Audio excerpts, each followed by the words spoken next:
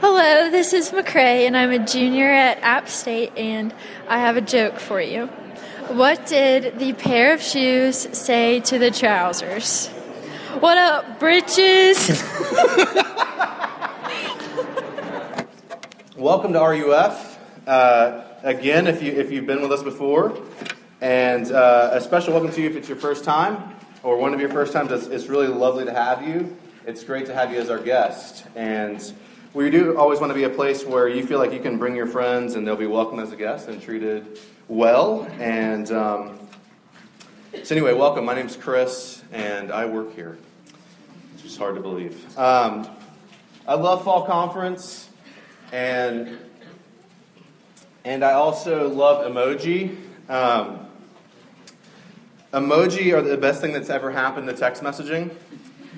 Text messaging is so much better than like human interaction, because when I talk to you on a text message, I can really ignore you and just put in like the most minimal effort possible at communicating, and that's great. And emoji just take it like one step further.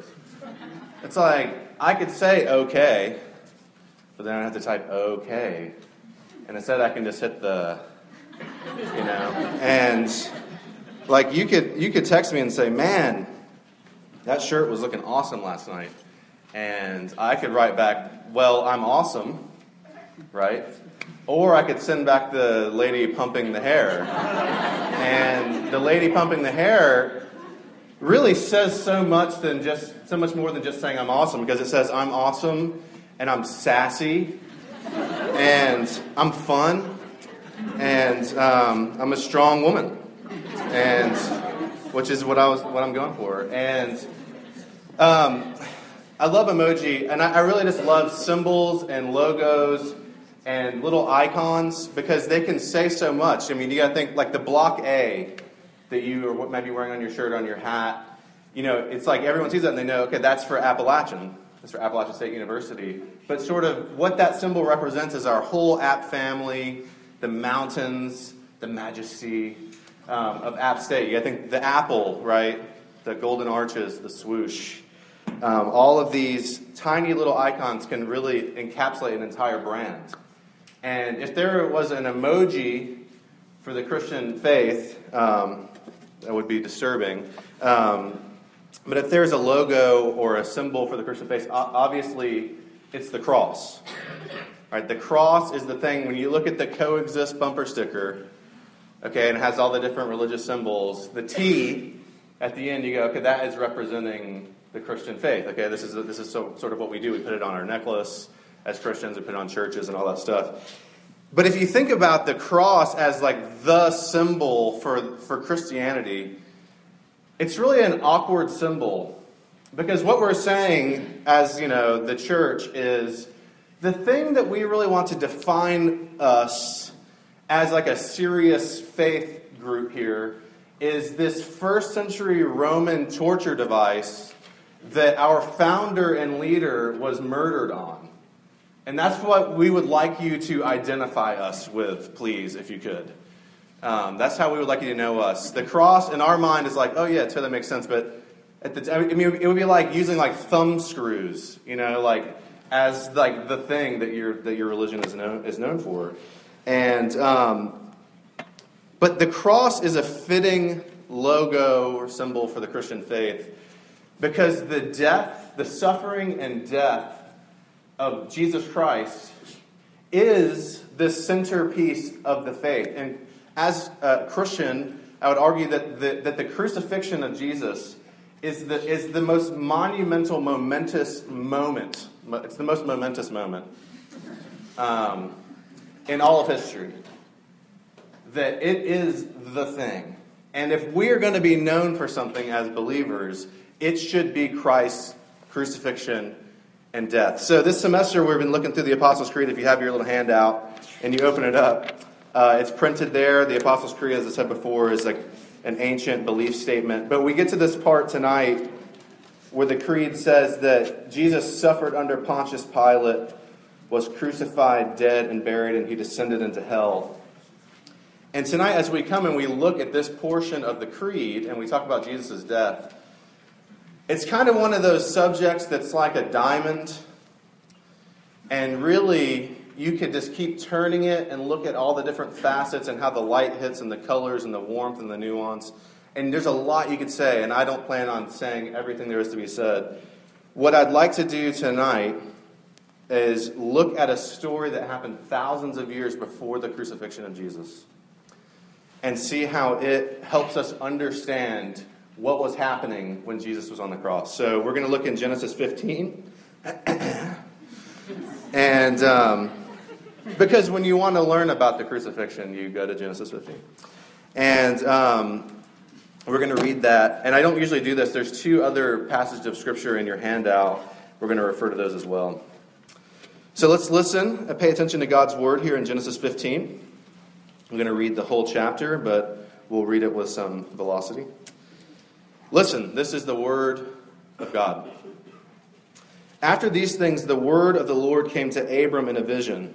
Fear not, Abram, I am your shield. Your reward shall be very great. But Abram said, O Lord God, what will you give me? For I continue childless, and the heir of my house is Eleazar of Damascus. And Abram said, Behold, you have given me no offspring, and a member of my household will be my heir. And behold, the word of the Lord came to him. This man shall not be your heir. Your very own son shall be your heir. And he brought him outside and said, Look toward heaven, and number the stars if you are able to number them. Then he said to him, So shall your offspring be. And he believed the Lord, and he counted it to him as righteousness. And he said to him, I am the Lord who brought you out from Ur of the Chaldeans to give you this land to possess. But he said, O Lord God, how am I to know that I shall possess it? He said to him, Bring me a heifer 3 years old, a female goat 3 years old, a ram 3 years old, a turtle dove, and a young pigeon. And he brought him all these, cut them in half, and laid each half over against the other. But he did not cut the birds in half. And when the birds of prey came down on the carcasses, Abram drove them away. As the sun was going down, a deep sleep fell on Abram, and behold, dreadful and great darkness fell upon him. Then the Lord said to Abram, Know for certain that your offspring will be sojourners in a land that is not theirs, and will be servants there, and they will be afflicted for 400 years. But I will bring judgment on the nation that they serve. And afterward they shall come out with great possessions. As for yourself, you shall go to your fathers in peace. You shall be buried in a good old age. And they shall come back here in the fourth generation, for the iniquity of the Amorites is not yet complete. And of course you totally understand what that means. And when the sun had gone down, and it was dark, behold, a smoking fire pot and a flaming torch passed between these pieces. On that day the Lord made a covenant with Abram, saying, To your offspring I give this land, from the river of Egypt, the great river, the river Euphrates, the land of the Kenites, the Kenizzites, the Canaanites, the Hittites, the Perizzites, the Rephaim, the Amorites, the Canaanites, the Girgashites, and the Jebusites. It's the word of the Lord. Let's pray. Father, thank you for your word, and we ask that you would show us Jesus tonight and help us to truly see his work, suffering and dying on the cross, as our greatest hope. Only you can do that, and so we ask you would be with us by your Spirit. In Jesus' name, amen. So if you were paying attention to that story, you're probably like, okay, I'm not really seeing the carryover here, but I hope by the end of this, you'll see that Young Life is having a great time. Their sound system is crushing it right now, and they're doing great. That was awesome. I wonder what it would take for us to do that. Anyway, what would get us so excited to do that? So what I want to do, this is what I want to do. I want to look at this story here with Abram and God as a backstory to the crucifixion. Okay. Then I want to look at what's happening on the cross and see how they work together. Okay, how those two things come together. Okay. What's happening in this passage is really weird. It should sound weird to you.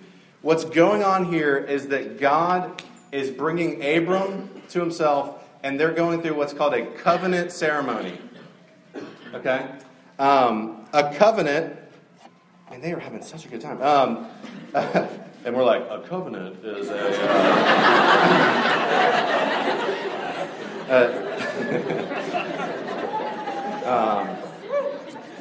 This thing seems weird that's going on. If you had been living in the time of Abram, it would make a lot of sense. A covenant is basically a contract between two people. Okay? So, like, Cam Newton has a contract with the Carolina Panthers, at least for now, and you know, there's this contract, and the Carolina Panthers say, we will pay you and take care of you. We promise to give you these things if you will play for our team and be loyal to our team, play to the best of your ability, and all these things, right? And that's really what a covenant is. It's a contract between two parties. But what Cam Newton would do is he would sit down with the lawyer and the team, and they would go through the paperwork, and they would sign their name at the bottom. If I break this covenant, then you can sue me or whatever. But things were so much more cooler and intense in the ancient world.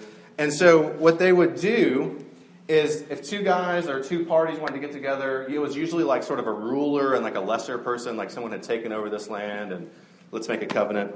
They would get together and go, okay, I'm going to do certain things and you're going to do certain things. And the way that we're going to ratify that is we're going to cut this animal in half. Okay? There also was no PETA in the PETA, not the bread or the Hunger Games guy. Although I could see this happening in the Hunger Games. They would take an animal, they would cut it in half, and this is what they would say. Look, if I don't keep, they would cut the animal in half and then they would walk through it. Okay, walk through the two pieces, bloody mess, get blood on their feet. And they would say, if I don't keep my side of the deal, may I become like this animal. If I break our covenant, may I be ripped apart to shreds, literally. And if you break your part of the deal, may you be ripped apart. Actually, the word in the Hebrew when they make a covenant isn't to make a covenant, it's to cut a covenant. So this is a very common thing that they would do. That if I don't do what I say I'm going to do, I'm subject to a curse that looks like being ripped apart. Now, God comes to Abram. Abram, by the way, sounds like Abraham because later God's going to change his name to sound like something that basically sounds exactly like Abraham. But God comes to Abram. Abram is this random guy. He's literally, he worships the moon. That's his people. They worship the moon. And God comes to this guy, Abraham, and he goes, hey, I'm going to do something special. I'm going to make you a people. You don't have any children and you're old, but I'm going to make you into a people. And I'm going to give you land, and I'm going to give you all these offspring. And so God comes to this covenant, and he says, look, I'm making a promise to you. I'm going to give you this stuff. And what I'm requiring back from you is only that you stay loyal to me. That you don't serve any other gods but me. If you're faithful to me, you're keeping the covenant. And if I'm giving you all these promises, I'm keeping the covenant. Now, it sounds pretty weird and foreign to us, but I actually think that we are covenant-making people, all of us. We make covenants all the time, and it's part of our DNA. A wedding, okay, many of you want to be married.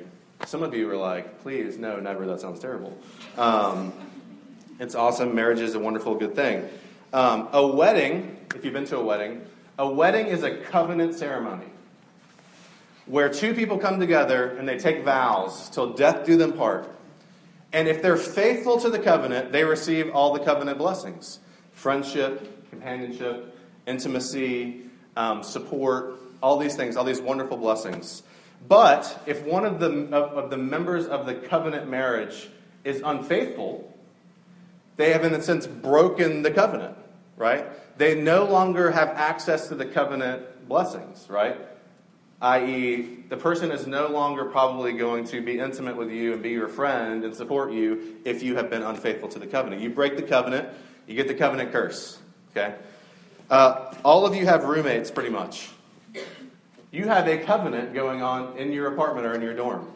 And it sounds something like, we can be together and be happy and harmonious as long as you don't cook meth in my apartment. As long as you don't offer whole burnt sacrifices in the thing. As long as you don't blare music at 3 o'clock in the morning. As long as you don't listen to One Direction in like a public arena. Then we're good. That's a covenant relationship. You can't break it. Maybe your best friend, you and your best friend have a covenant going too. It's like, hey, we can be besties as long as you don't make out with my boyfriend. Okay?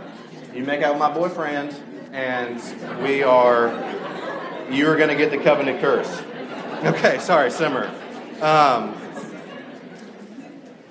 Suffice it to say that in all of our relationships, we make covenants without really realizing it.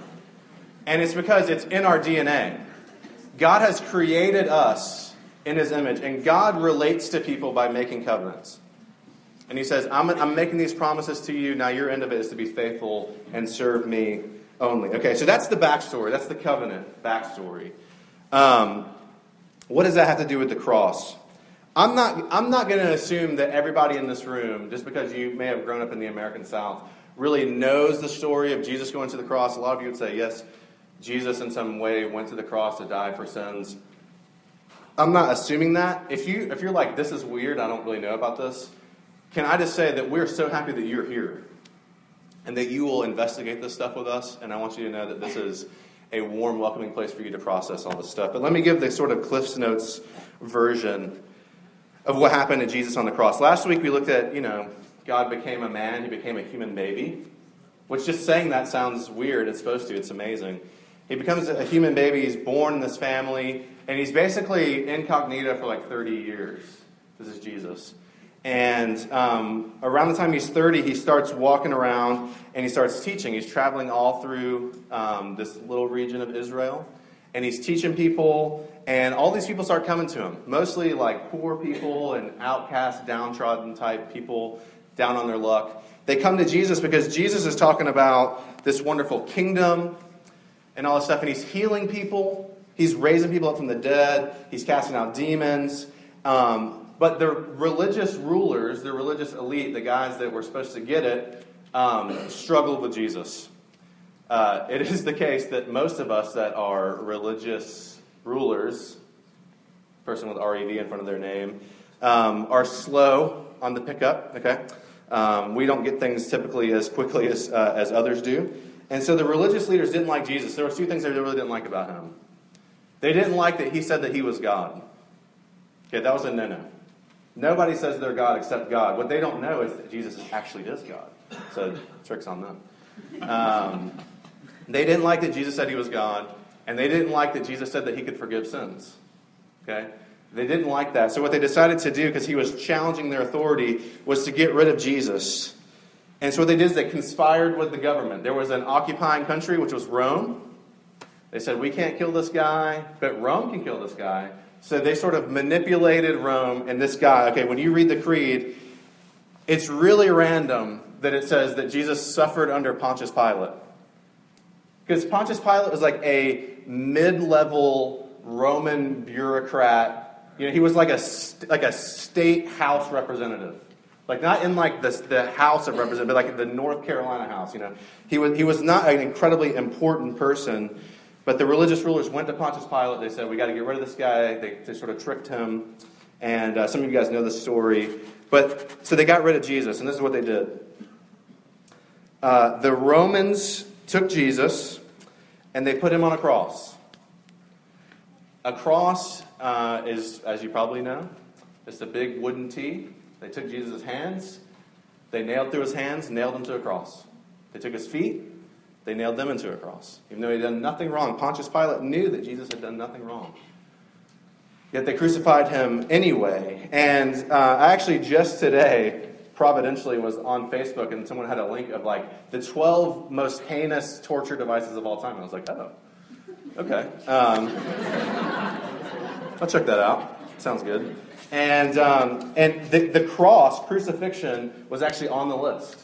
One of the most painful and torturous ways to die. You would hang there, you couldn't lift yourself up after a while because you came out of joint, and slowly you would suffocate because you couldn't breathe, or you would die from shock. So around 32 to 33 AD, God himself, Jesus Christ, in the flesh, dies on a Roman cross. And what comes next is really exciting. Don't spoil it if your friend doesn't know. We'll talk about that. We'll talk about that next week. Okay, so that's the covenant backstory. This is the cross. Okay. Now, what do these things have to do with each other at all? Because I think that understanding the first story from Genesis is the key to understanding what was going on the cross. I told you that they would take animals and cut them in half. Okay, you saw that. That happened. Abram cuts these animals in half. Now, what's supposed to happen is that both the parties walk through these pieces and say, may I be ripped apart if I don't keep the covenant. But what happens? Look in verse 17 on your handout there. Abram is asleep. Okay? When the sun had gone down and it was dark, behold, a smoking fire pot and a flaming torch passed between these pieces. The most common ways for God to show up in the Old Testament of the Bible is through smoke and through fire.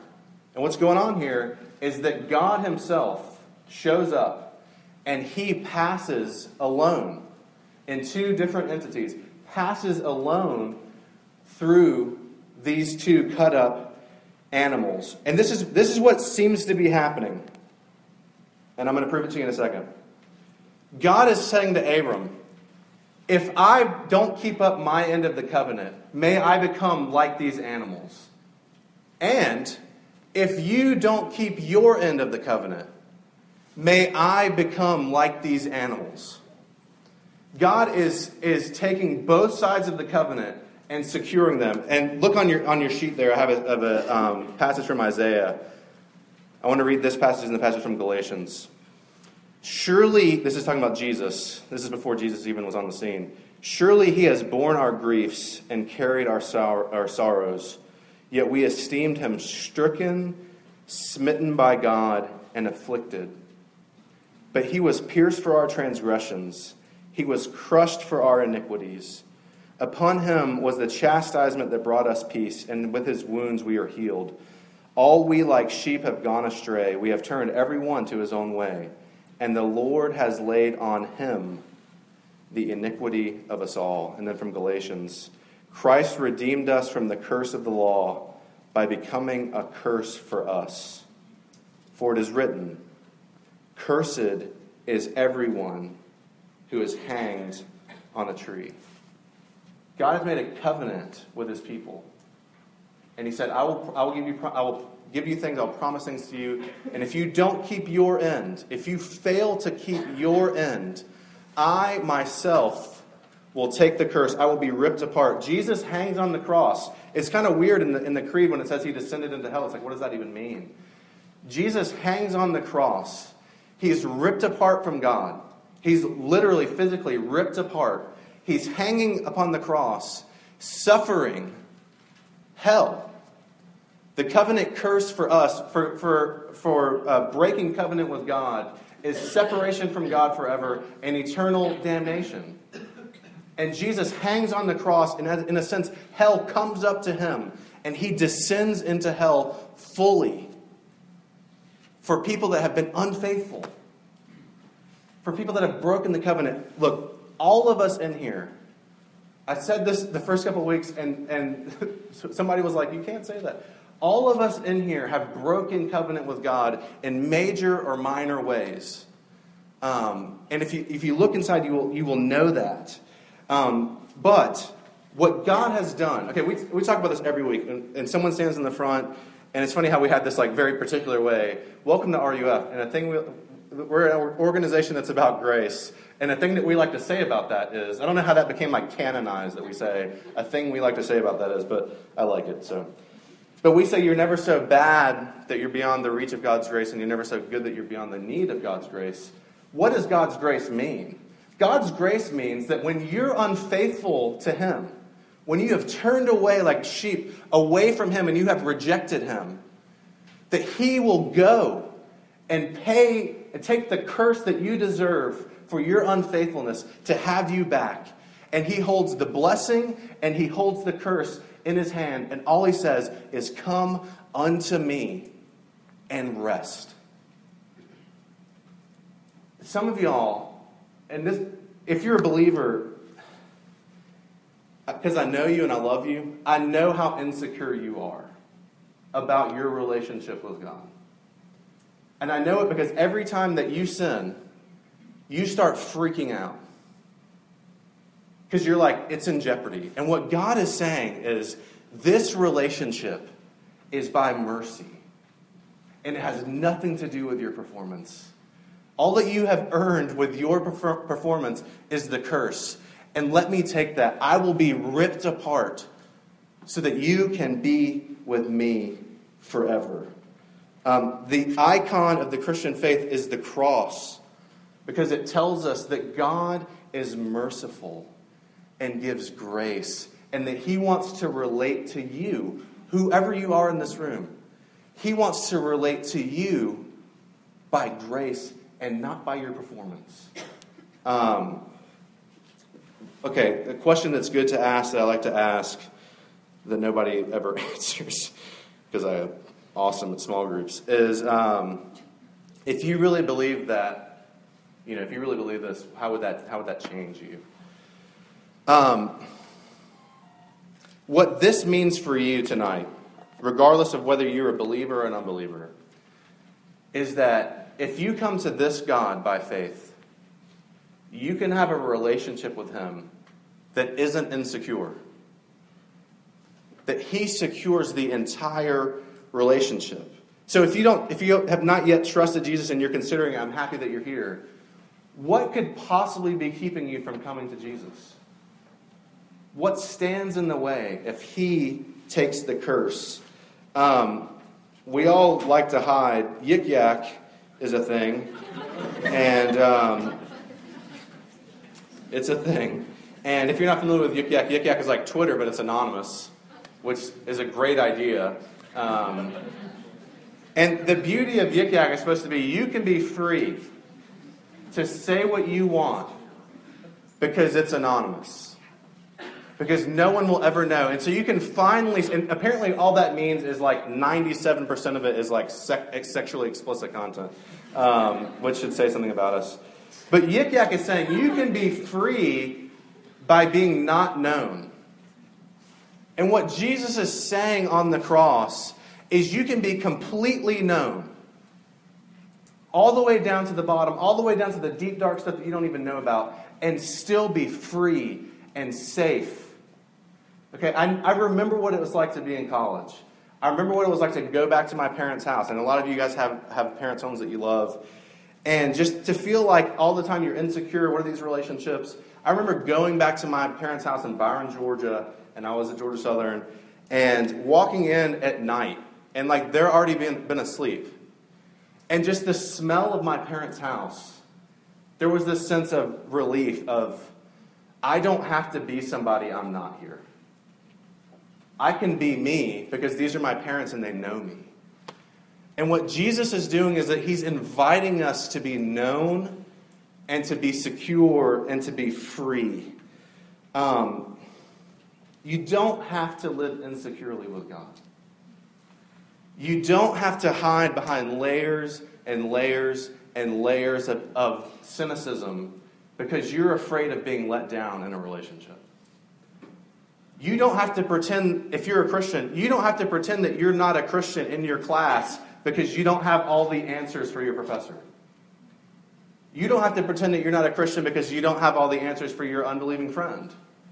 You can love people, and you can love God, and you can be free knowing that He holds the entire thing, and that He will never, ever, ever let you down. The symbol of the Christian faith is a cross, because it shows us that we can be free in Jesus. What's keeping you back? Let's pray. Father, thank you that you look at us and you say, if I screw up, I'm on the line, and if you screw up, I'm on the line. Thank you for protecting us. And thank you that all you call us to do is to rest in you. Father, we are not good at resting. We are so distracted and busy in our hearts. Lord, would you subdue us? Would you give us freedom from our insecurity, knowing that you know us completely. And if we are in Christ, we are accepted. Lord, would you work by your Spirit in all of our hearts, especially those that are considering, what does this even mean for me? Draw us to you, because we desperately want to be free. Pray in Jesus' name, amen.